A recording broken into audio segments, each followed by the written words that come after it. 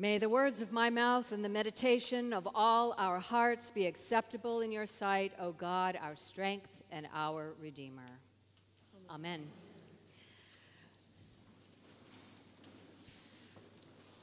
Religion can be dangerous. Why do I say this? I say this because anyone can take one piece of Scripture, just one little piece of Scripture, and use it to vilify, exclude, oppress, or worse, to murder another person or a whole group of people. And we have seen this, of course, in the history of humankind. While all major religions of the world, Judaism, Christianity, Buddhism, Islam, all of them espouse love and compassion at the core, they have also been used to prop up our insecurities, our rejection of others, and our hate. So we can scapegoat anyone, and we do this when we feel powerless. Christians should never be haters.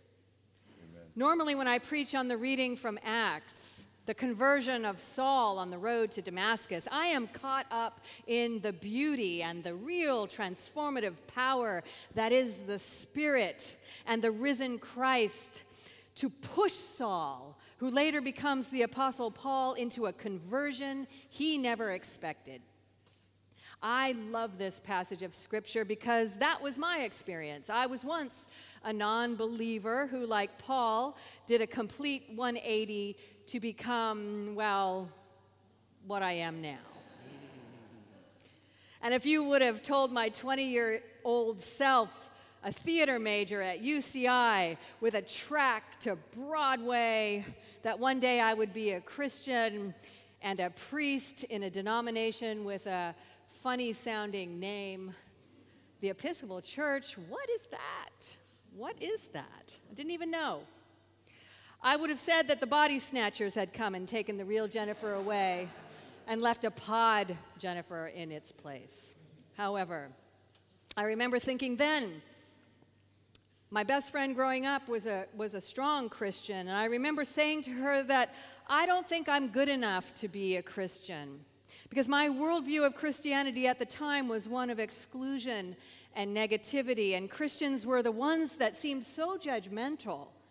There was no way I could ever pass the Christian litmus test. Why would I want to believe in a theology that told me that all weren't welcome or loved by our Creator?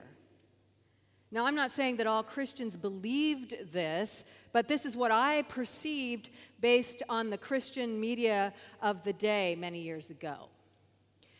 But things changed, and one day I believed. And I was completely blown away at the thought that I was actually loved. I was actually loved by God, our Creator, and I was worthy of that love. And it was the Spirit and the risen Christ, I believe, who came to me and opened my eyes to this. Jesus became real for me that day. So I believe in the power of change and conversion and transformation. I believe our hearts and worldviews can change. I love this passage from Acts, the conversion of Saul on the road to Damascus, because it informs everything that I believe. It informs everything that I do and why I'm in ministry. But this past week, there were some really hateful events with the synagogue shooting in Poway. And then there was, a couple of days later, the arrest of a young man in Long Beach who wished to target houses of worship and other gatherings. And it made me look at this conversion of Saul in a different way. I saw the murderous, hate-filled side of Saul, who was stuck on destruction, on the rules and power of the religious elite, those who say they know who God is and what God demands. Often these demands that we say, that's God's will, often can be linked to a power structure that benefits some over others. So that's why I say we have to be careful, because religion can be dangerous. It is, of course, absolutely true that there are moral components to Scripture that help us live a more joyful and beautiful life as individuals and in community, and that Scripture gives us a roadmap, gives us rails to keep us on a path of salvation. And Jesus tells us what this path to salvation is. He says it over and over and over again in many ways. Love God and love your neighbor. These are the two most important laws. Well, I participated this week in the Huntington Beach Interfaith Council's annual prayer breakfast. Represented at this breakfast were many other religious leaders and followers of other denominations, spiritual groups, who make the effort to come together to show a sense of unity against religious intolerance that perpetrates hate-filled acts. And the speaker was Professor and activist James Lawson, who is a well-known African-American civil rights activist and teacher who espoused nonviolence within the civil rights movement in the 1960s with Martin Luther King Jr. He's now 90 years old. And he said many things that stuck out for me, but the one nugget from his speech that I felt compelled to preach on today was that Christians have a great responsibility to disavow religious intolerance. And I have to say that I had been thinking about this already, because last Sunday we had a reading from John that said that after the crucifixion, the disciples were locked in the house where they had met for fear of the Jews. And a parishioner came up to me after the service to say that hearing that made her upset because of the recent synagogue shooting. And I hadn't thought about it that way. But she was right. When we talk about the Jews as the other, the murderous other, the ones as a whole people who killed Jesus, taking Scripture out of its context and history is doing Scripture, Christianity, and the world a disservice. The 19-year-old shooter in Poway was brought up in a religious environment, was a professed Christian who did this heinous attack because in his manifesto he wrote, "Jews killed Jesus." And so this retaliation in a 2019 synagogue service was an act that he believed would bring him salvation, this act of revenge and retaliation. Now, I'm going to give his religious community the benefit of the doubt and say and hope that this is not what he was taught as a child in the church. But when we hear in Scripture about the Jews, which we will hear in the next few weeks through the Gospel of John, the readings in the Gospel of John, the Jews did this or the Jews did that, creating an us and them argument, we have to be careful. There were many, many divisions we have to remember in first century Palestine between different Jewish sects, S-E-C-T-S, and between the Romans and these different parts of Judaism. There was a diversity of thought within Judaism, and they were fighting with each other as well. Not everyone agreed. And the Romans, they just didn't want anyone causing problems. Scholars also believe that the writer of the Gospel of John is writing to a Gentile audience and not a Jewish audience at the time, long after the disciples were gone, when divisions were even stronger. The bottom line, of course, is we must remember and teach our children that first off, Jesus was a Jew. His original 12 disciples were Jews. And that ultimately it is not the whole Jewish people, past, present, and future, who are to be blamed for the crucifixion of Jesus.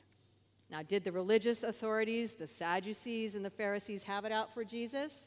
Yes. He was, in their mind, leading the other Jews astray, because those who began to follow Jesus were also Jews. There was no separate religion of Christianity. Jesus and his followers were just another sect of Judaism at the time. The Roman soldiers nailed Jesus to the cross because he was a political dissident. And to the Romans, this was a frequent occurrence. There were crosses on the hillside with people being crucified all over the place. But for Christians over the centuries and for people in our society today to assign responsibility to the Jewish people, past, present, and future, is misguided, it is misinformed, and it is wrong. So Saul realizes that he is misguided and wrong on the road to Damascus. As a Jew, he suddenly believes that Jesus is the Jewish Messiah that was promised to the people of Israel. He doesn't then turn around and start murdering the other side, those who don't believe as he does. And as we learn from the crucifixion, neither did Jesus. Jesus does not retaliate. Jesus transforms. Saul becomes reborn. He's given a new name, Paul. And he preaches and teaches and espouses the transformative power of the resurrected Christ, because that, in his mind, is what will save the world. And for us, in our context today, the saving of the world means peace, justice, love, compassion, and healing. Our souls are saved when we live for peace, justice, love, compassion, and healing. So we've just come out of the holiest week of the year, Holy Week. And Holy Week is all about, of course, going through darkness, going through betrayal, deceit, fear, violence, to a new creation of hope and light and wonder and mystery and love. Because God is a God of transformation. God is a God, we learn today, of conversion. God brings us out of bondage into freedom, out of darkness into light, making possible the impossible, finding a way where there is no way, chipping away at the barriers around our hearts so that we too can allow a transformation of how we think and feel and react in the world around us. Easter also tells us that when the stone is rolled away, revealing an empty tomb, that God is too big and too vast to be contained by the limits we put upon God, and that the miracles of Jesus tell us and show us that God's love for God's creation cannot be contained. One of the vows we also make at Easter when we renew our baptismal vows is to respect the dignity of every human being. And we say, yes, we will do this. We will, with God's help. Because we are human, we make mistakes, and we do need God to help us treat everyone else with respect and dignity. And it's in our houses of worship where we learn to do this. It's in church where we learn to do this, where our children remember to do this. We should be remembering in church, preaching and teaching and treating each other with respect and dignity, and how we must treat others with respect and dignity. Because in worship, we are all leveled equal. All of us kneel or stand at the communion rail as equals.